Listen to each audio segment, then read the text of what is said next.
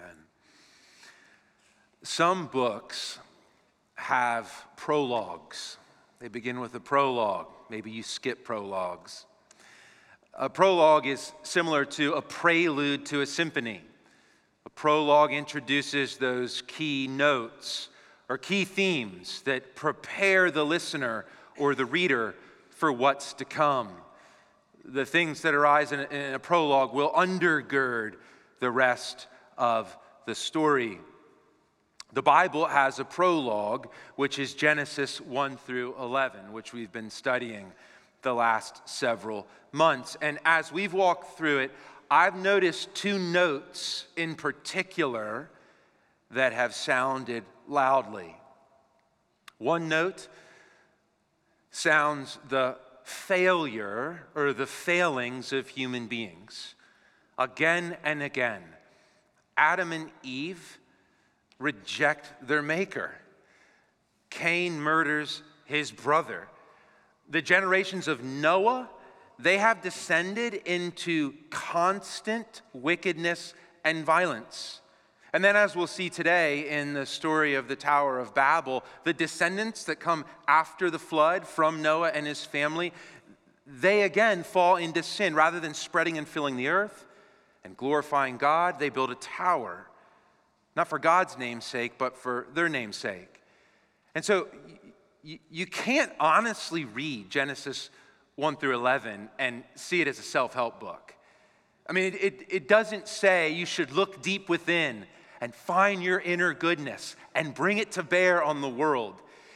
Instead, I mean, if you're honestly reading it, not just kind of cherry picking the image of God phrase at the beginning, if you're reading it in all its scope, you leave off skeptical at best, and really you should be a bit discouraged. I'm like that? I descend from these people? What hope do I have? Well, this brings us to the second note that is sounded in the prologue or the prelude. And that's the note of the grace of the Creator. What you find in Genesis is not just a creator God that kind of sets a clock in motion and steps back, but rather he seems almost strangely concerned with these creatures, even the sinful ones. He's constantly involved, he's there, and at times when you think it should be pure judgment, you're surprised by this thing that the Bible will later call grace. He tenderly clothes Adam and Eve. He puts a mark on Cain, a murderer, to protect him. He preserves his creation and his people by Noah and the ark through his judgment. And then, as we'll see in the Tower of Babel, perhaps most striking if you can really dig and draw out this thread, God begins to mete out judgment upon the failures of man, not simply to crush them, but he metes out judgment in a way that actually scatters them right into the streams of his bigger purposes. He somehow can turn the failings of human plans into the fulfillment of divine purposes. It's a theme that will become crucial as we read the Bible and as we live our lives. So the failures of man and the grace of God. And in the story of the Tower of Babel, what I want us to see today is how these interlock. It's not just that there's failures over here and there's grace over here, but it's, as I said, it's that God can actually take these failings and somehow reshape them into a fulfillment. He scatters the builders of Babel, but in doing so flings them right into his divine purposes to fill the earth. Before I went to seminary, the summer before I went to seminary, I apprenticed with a potter. It's a long story. And it was really fun. And I would kind of cut his grass and clean up his studio, and then he would teach me how to throw pottery. It's really hard to do if you've never done it. You know, you have to center the clay, and then you shape, you put a hole in it, build the walls up. And as I was learning to do this, I often would kind of struggle to get the clay centered, and I would begin to build the walls of what would look like a small bowl. And then under my unskilled hands, it would wobble, and become deformed, and it would look totally ruined. It'd just be a blob on the wheel. And I would think, well, I need to throw this out and get new clay. And Tom, the potter, would come over, move me out of my chair, and says, you don't need to throw it out. And he would start to spin the wheel. He'd put a little more water on it, and he had these big, strong hands, and he would press the same clay back into the center, pushing down on it, pushing in on it. And then he would reform it and draw out the same piece of clay into a beautiful shape. And it was amazing. And he would say to me, you don't need to start over with a new piece of clay. You just need to reshape it. And this is what I want you to feel as one of the central themes that arises out of Genesis 1 through 11 and is particularly seen in the Tower of Babel episode. God is a potter, and in the hands of the potter, human failings and sin do not merely become an occasion for discarding the project he started, but ratherly he can take the failings of human plans and with his strong hands reshape them, shaping them directly into his divine purposes. In the hands of the potter, the failure of human plans can be formed, reshaped into the fulfillment of divine purposes. This will become the keynote that the rest of the people in the Bible and us need to never forget. So let's turn now to the Tower of Babel. We're going to see these two notes, the failures of man and the grace of God, and then we're going to see how they come together. And we'll begin with man's failures, or we'll start with the heading, if this is helpful for you. The towers that men build and why they fail. We'll look at that for a bit in the first half of the passage, and then we'll turn from the failures of man to the grace of God, and we'll look at the city God builds and how it's shaped. So the towers of men, then the city of God. Building things is not bad. It's part of how God designed us. He gave us minds that can dream and invent. He gave us hands that can build and shape. It's not a bad thing to want to build. Some of my earliest memories as a little boy are playing with blocks. I would build huge towers. I thought they were amazing. So I read the story of the Tower of Babel and I think, yeah, sure. That's not a bad idea. Build a tower. Learn how to make bricks and blocks and design. But you can also build for bad purposes. And that's what we'll see with Babel.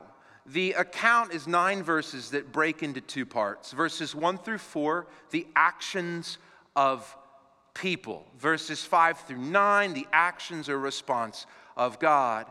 And in the first part, Act 1, as we see the actions of man, we begin with an outward view upon it that then gives us an inward insight.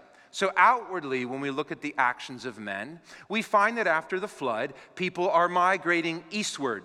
They settle in the plain of Shinar, which is modern day the area of Iraq. It's Mesopotamia, the Fertile Crescent near the Persian Gulf. They find a plain with probably some palm trees. It looks like a good place to live. That's verse 2. In verse 3, we learn that they come together and they're making bricks. Maybe they invented it. Maybe this is to be seen as the beginning of technological advance. They're making bricks, they're baking them, they're putting them together with mortar. They're learning how to build. Now, these are all just outward actions, and they come together and they decide they're going to build a city and a tower. Now, nothing about this on its outside at first looks wrong. Unless you notice a word in verse 2. It's the word settle. If you've been paying attention to Genesis, did God command human beings to go settle? His first command in Genesis 1:28 is to be fruitful, multiply, and fill the earth. After the flood, when Noah represents a new beginning, God gives the exact same command. He blesses Noah and his sons. Be fruitful and multiply, fill the earth. This is Genesis 9, verse 1, repeated in verse 7. So when you see the word settle right after God has commanded humanity to spread, you should just be alert. Something seems to be off. And what's off is further explained when in verse 4, the narrator moves from an outward observation of the actions of men to inward motives. Verse 4, "Come, let us build ourselves a city and a tower with its top in the heavens, and let us make a name for ourselves, lest we be dispersed over the face of the whole earth." So look at that in your Bible, or maybe we can get it up on the screen here, I don't know. But if you look at verse 4 in your Bible, I want to show you two motives that operate underneath the building of the Tower of Babel. One is pride and one is control. We see pride where it says they're going to build this tower to make a name for themselves. Now, God has created humanity in his image. They're glory creatures, if you will. They're made like mirrors that are supposed to go throughout the whole earth, and by bringing God's good rule and good ways, and by doing good worship, they're like little light bulbs that light up the sky and give glory to God. Here, they're actually building something to give glory to themselves. So the tower represents most acutely their arrogance and pride. It's a tower that's built, it says, to the heavens. We might have a picture of it to put up there. One Jewish writer describes the tower like this: "It's a lofty, massive, solid brick, multi-stage temple tower." Now, this was a real tower. It was a ziggurat in Babylon. That's a fancy word for these towers that look like a big wedding cake, like layer after layer after layer. It's rooted in the earth with its head lost in the clouds. It was taken to be the meeting point of heaven and earth, the center of the universe, the navel of the earth. And in the flat plains of Mesopotamia, the plains of Shinar, the ziggurat was like a great mountain dominating the landscape. And it was where humanity could travel or reach up to heaven. So in Babel, man is striving to be divine. He's striving to make an eternal name for himself rather than humbling himself to bear the name of his maker. So pride is operating inside the building of the Tower of Babel. But there's a second sin at work when we think of the inner motives. Did you notice how the verse didn't just say they wanted to make a name for themselves? It said, "Lest we be dispersed over the face of the earth." They don't want to spread out. Why? Well, it's dangerous to be a nomad and a wanderer in an unpopulated world. And cities in the ancient world, they had walls around them. And these walls represented protection. And within the walls were storehouses of grain and different foods. So if you were in a city, you were protected from without, and you had food and resources.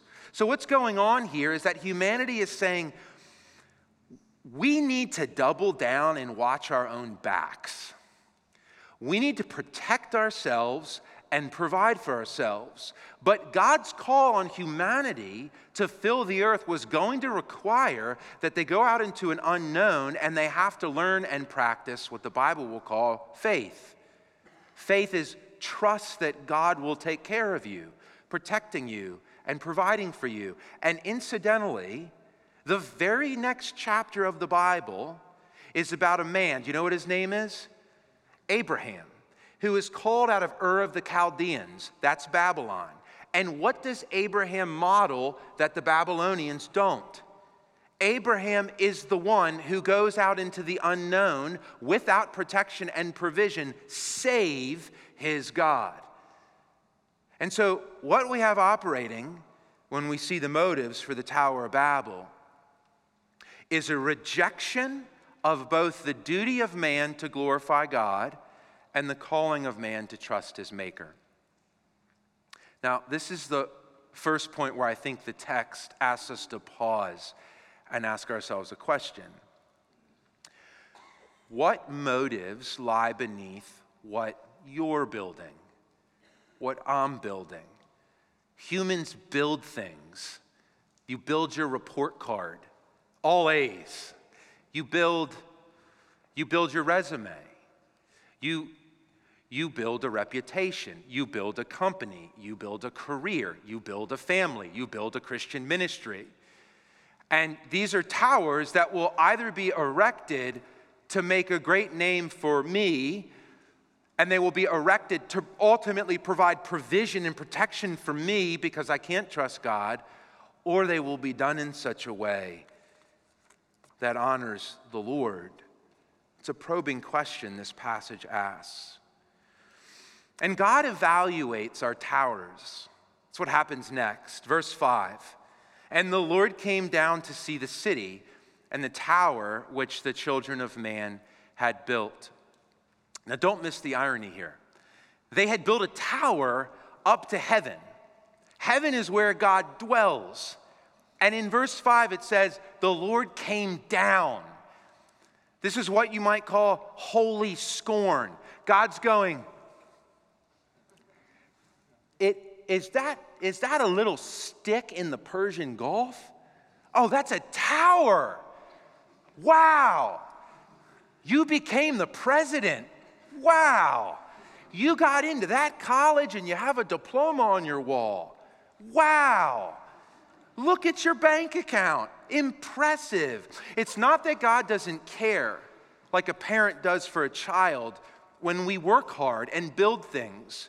But those towers that we think actually reach up to heaven to counter or threaten his throne, he wants us to know in this passage, they are pathetic in his eyes. The Lord is enthroned above the circle earth, and its inhabitants are like grasshoppers to him, says the prophet Isaiah. Now, I want us to think for a second. God goes on in this scene. He comes down, he looks at the little stick, and he's concerned because humanity seems to be forming a global superpower that will shut out any access to him and cut off the whole entire globe from people knowing the Lord. And so he puts a ceiling on it. He confuses their language, which stops their ability to collaborate, and he spreads them out. But I want us to ask at this point, but before we turn to how God would want us to build a city or a tower, before we turn to that, I want you to think about how Israel would have read this story. I said in our first sermon on Genesis, and I want you to remember this, that the most important historical question to ask when you read the early chapters of Genesis is not, when did God begin to create the earth? Like, how old is it exactly? That's not the most important historical question. The most important historical question is, when did God decide to reveal these truths about the beginning of the world? And he chose to do that through Moses to the people of Israel while they were wandering in a desert wilderness. Now think about this for a minute. The people of Israel have had two experiences in life thus far. Slaves in Egypt, under that city's great glistening pyramids and rich culture. And then they got to be nomads in nowhere. And so Israel now is on the cusp of the promised land. This is it for them. They've arrived. The promised land will be sprinkled with Canaanite cities, powerful cities like Jericho, surrounded with walls, some with towers. What God wants to say to Israel is two things at this point. As they stand on the cusp of the promised land, he wants to, on the one hand, warn them. Do not be over-impressed with the cities of men. They will be alluring, but do not be drawn in Israel. I am your God. I will build you a city. He's warning them, and he's also warning us, all of his people. Babylon was the great city, and this was the great tower. There are great things being constructed in the modern world. God's like, you walked on the moon. Wow. We do amazing things. We have Google. We have the internet. We have nations. But God is saying to us, as he was saying to Israel, do not be overimpressed. And do not be lured too deeply in. Understand the motives beneath these towers. So he's warning them. He's also encouraging them, though. Later in their lives, they will be exiled to this same city, Babylon.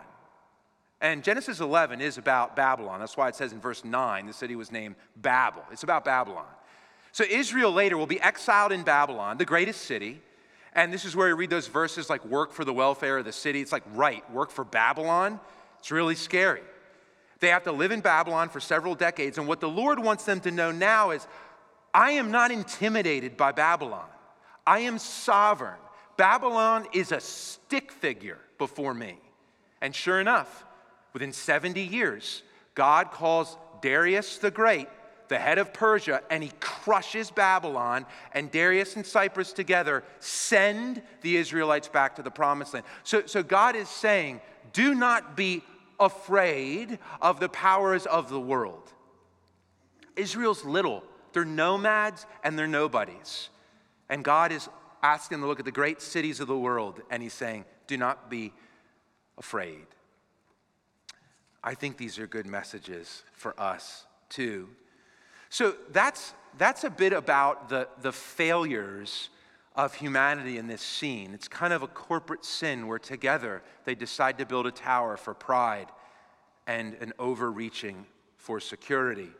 But let's now turn, and in the second half of the passage in particular, let's try to analyze what God does, because I think in what he does, we begin to see not just the towers of man and how they fail, but we begin to see the grace of God. And here we're going to see how God builds his city and how it takes shape. The Bible often thinks of God's kingdom as having at its center the city of God. In the Old Testament, it's called Zion. In the New Testament, it's called the New Jerusalem. The city of God is that city where God is reigning perfectly, and he's sending his laws out, and they go into the land, and people are safe, and there's peace. And in the Bible, the city of God is often compared to the city of man. And the city of man is almost always the city of Babylon. It just kind of is like our Las Vegas. And you see this not only in Genesis 11, but Babylon looms large through the history of Israel in the Old Testament. And then in the book of Revelation, it is the great city Babylon that's set forth as the city that God has to disentangle his people from. So what in this passage might help us understand the difference between how God builds his city compared to how Babylon builds its city? And I just want to suggest three things, all of which you can derive from this passage about the city of God and how it's built. And I want to show how these are relevant for us. So first, God builds his city with the broken bricks of Babylon's. This means God doesn't just go around and quarry perfect stones that have never been ill-used. Rather, he takes these bricks that have been used in Babylon and he actually gathers them to build his own city. I want to show you how this works in our passage. Think about the way God judges Babylon, right? It's the whole earth, again, coming to sin against him. The last time that happened in Genesis 6, he sent a flood. He doesn't send a flood, but if you look at verse 1 of our passage, it's the whole earth. They're one language and one people, and they're building a tower really against God. So think about how he judges them. You might think, well, you said you wouldn't send a flood, but maybe he'll send a fire, crush them down, maybe a pestilence, a plague. But do you see what he does? I think if someone asked you, guess how God judges Babylon, I don't think you ever would guess that he does it this way. It's strange. Verse 7, he chooses to judge them by confusing their language. I mean, he creates disunity. I thought God was all about unity. He creates confusion and disunity. Verse 7, come, let us go down, and there confuse their language, so that they may not understand one another's speech. This is the first act of breaking them apart. You see, God does not like those unities of men that become estrangements from God. If you build a movement around unity that is built around godlessness, you estrange people from God. And God will break up those towers and rebuild them a unity around his own name. So he confuses their language. He won't let them build a godless unity. But the confusing of their language is the very thing that makes them disperse. Verse 8, so the Lord dispersed them from there over the face of all the earth, and they left off building the city. Now these two things are connected. Once the languages are confused, not only can they not work together as well, but they don't want to live together anymore, so they spread out. And here we have the nations and the people groups spreading out all over the whole earth. Now here's the irony. And this is kind of complicated, but we need to see it. Confusing their language accomplishes thwarting their plans, but it does so in a way that actually preserves their lives, on the one hand, and on the other hand, it does so in a way that actually flings them right back into the divine purposes for the world. Remember God's early command. We just said it a second ago. Genesis 1:28. God said, fill the earth. God said to Noah and his family, Genesis 9:1-7, multiply, be fruitful, fill the earth. They're not filling the earth. By confusing their languages and causing them to move out away from each other, God accomplishes his command. Through judging human sin, God brings about his purposes. Let me show you. Verse 9. I want you to notice the last phrase of verse 9 and tell me if you can see God accomplishing his purposes here. Verse 9. Therefore, its name was called Babel, because the Lord confused the language of all the earth. And from there, the Lord dispersed them over the face of all the earth. Remember verse 4.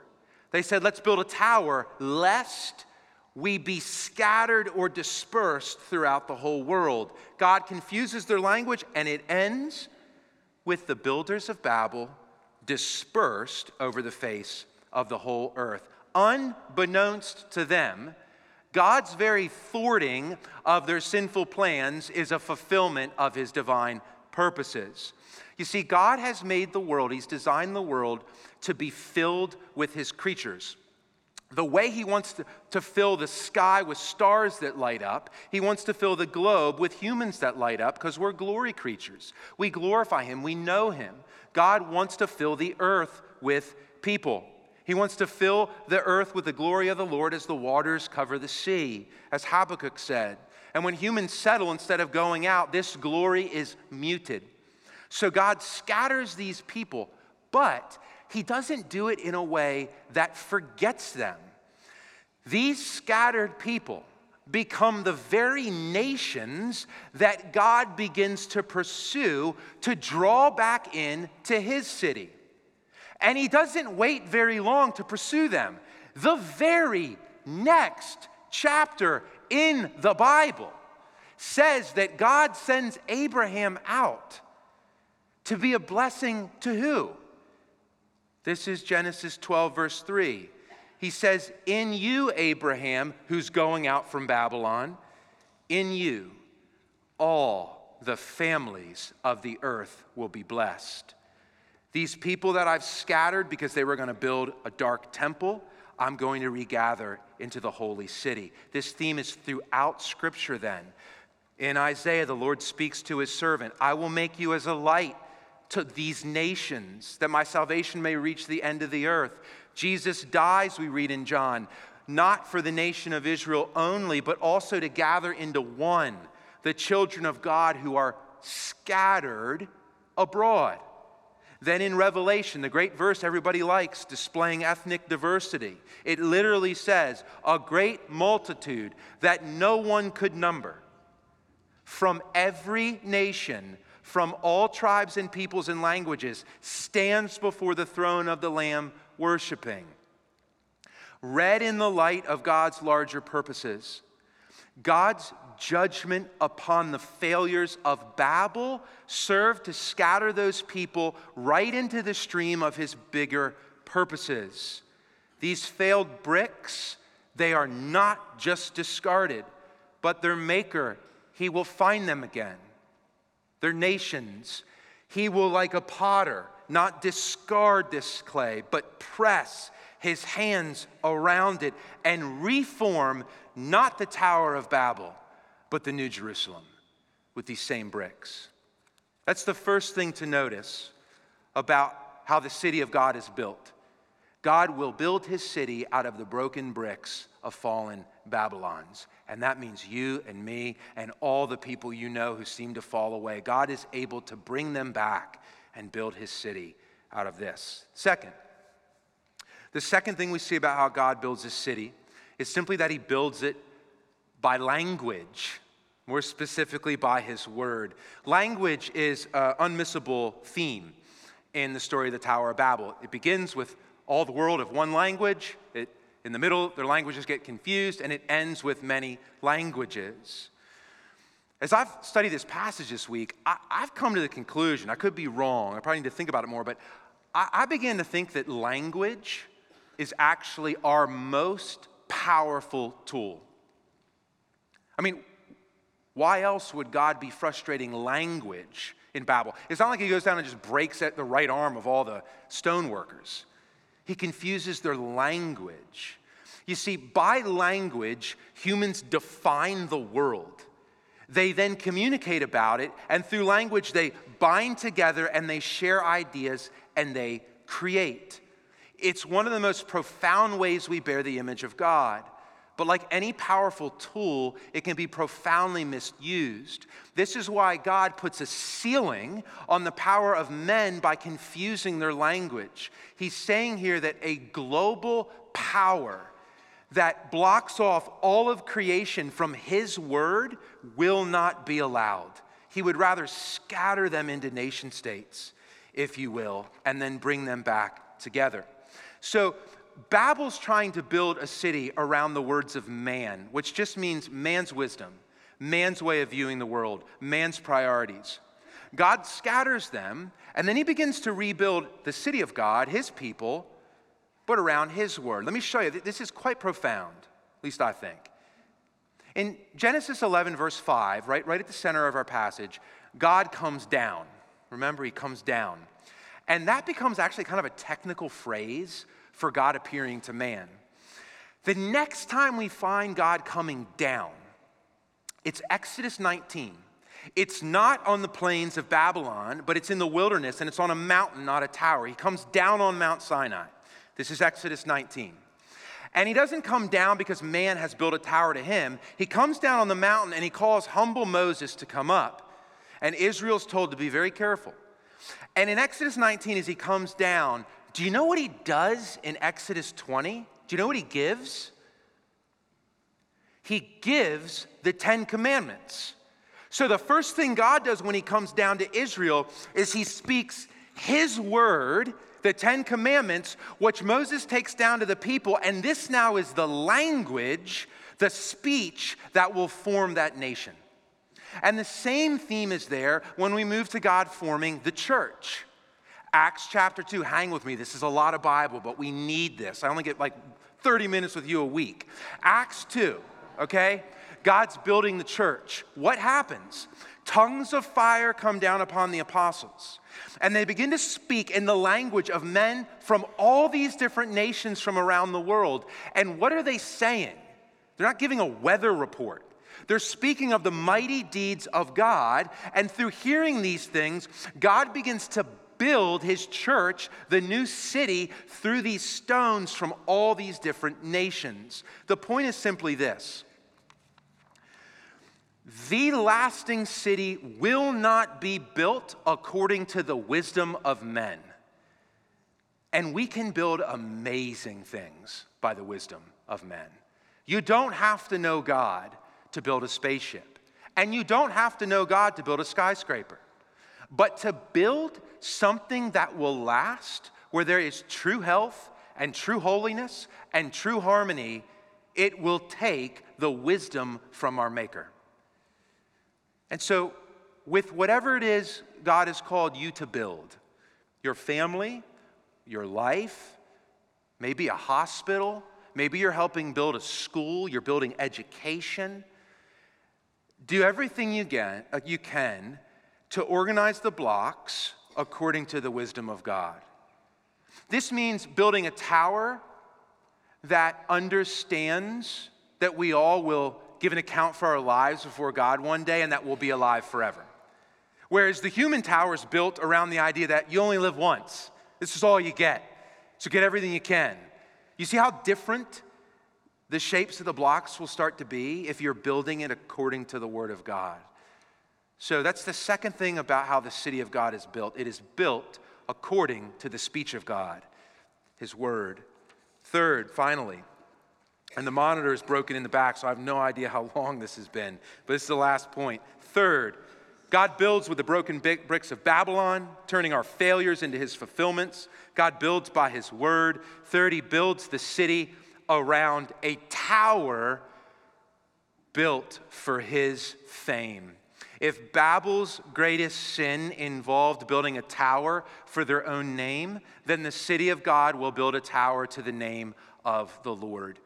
In his masterpiece, The City of God, where St. Augustine is comparing the city of man, in his case Rome, to the city of God, he comes to the conclusion, I think this is brilliant, that cities are ultimately built around deep desires, lusts, and loves.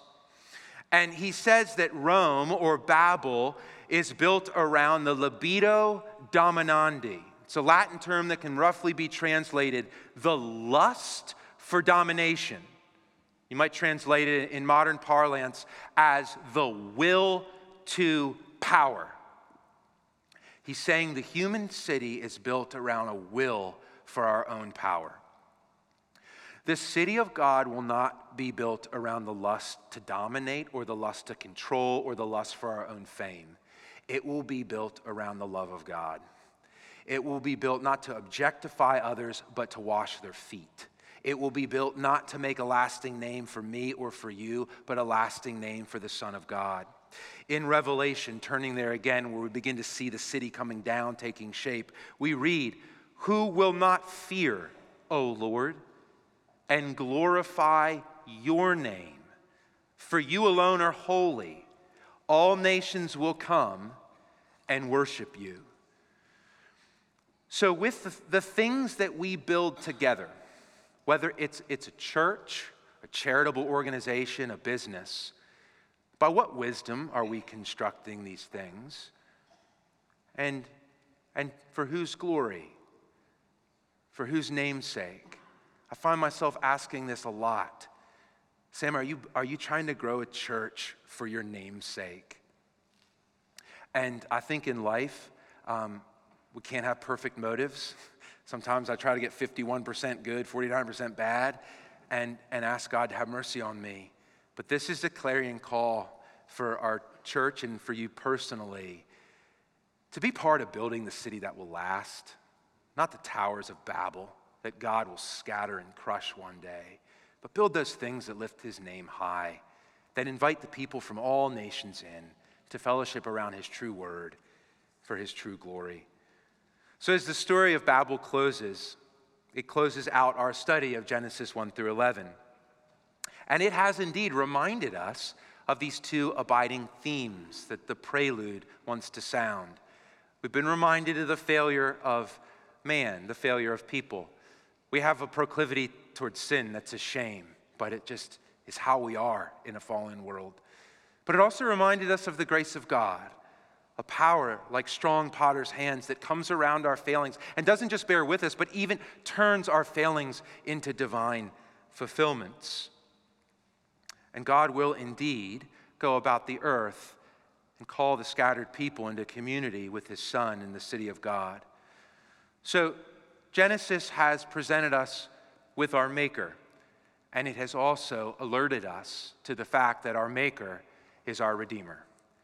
And He who has begun a good work in your life, in our church, He will, as the skilled potter that He is, He will see it to completion in Christ Jesus, the second and true Adam, who is our Lord. Let me pray for us. Heavenly Father, we humbly stand before the great mountain that is Genesis 1 through 11, and Lord, I feel that we haven't even begun to plumb the depths.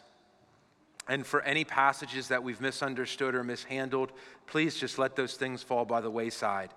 And God, only those abiding truths that you want to use to build us up into your people, let only these remain.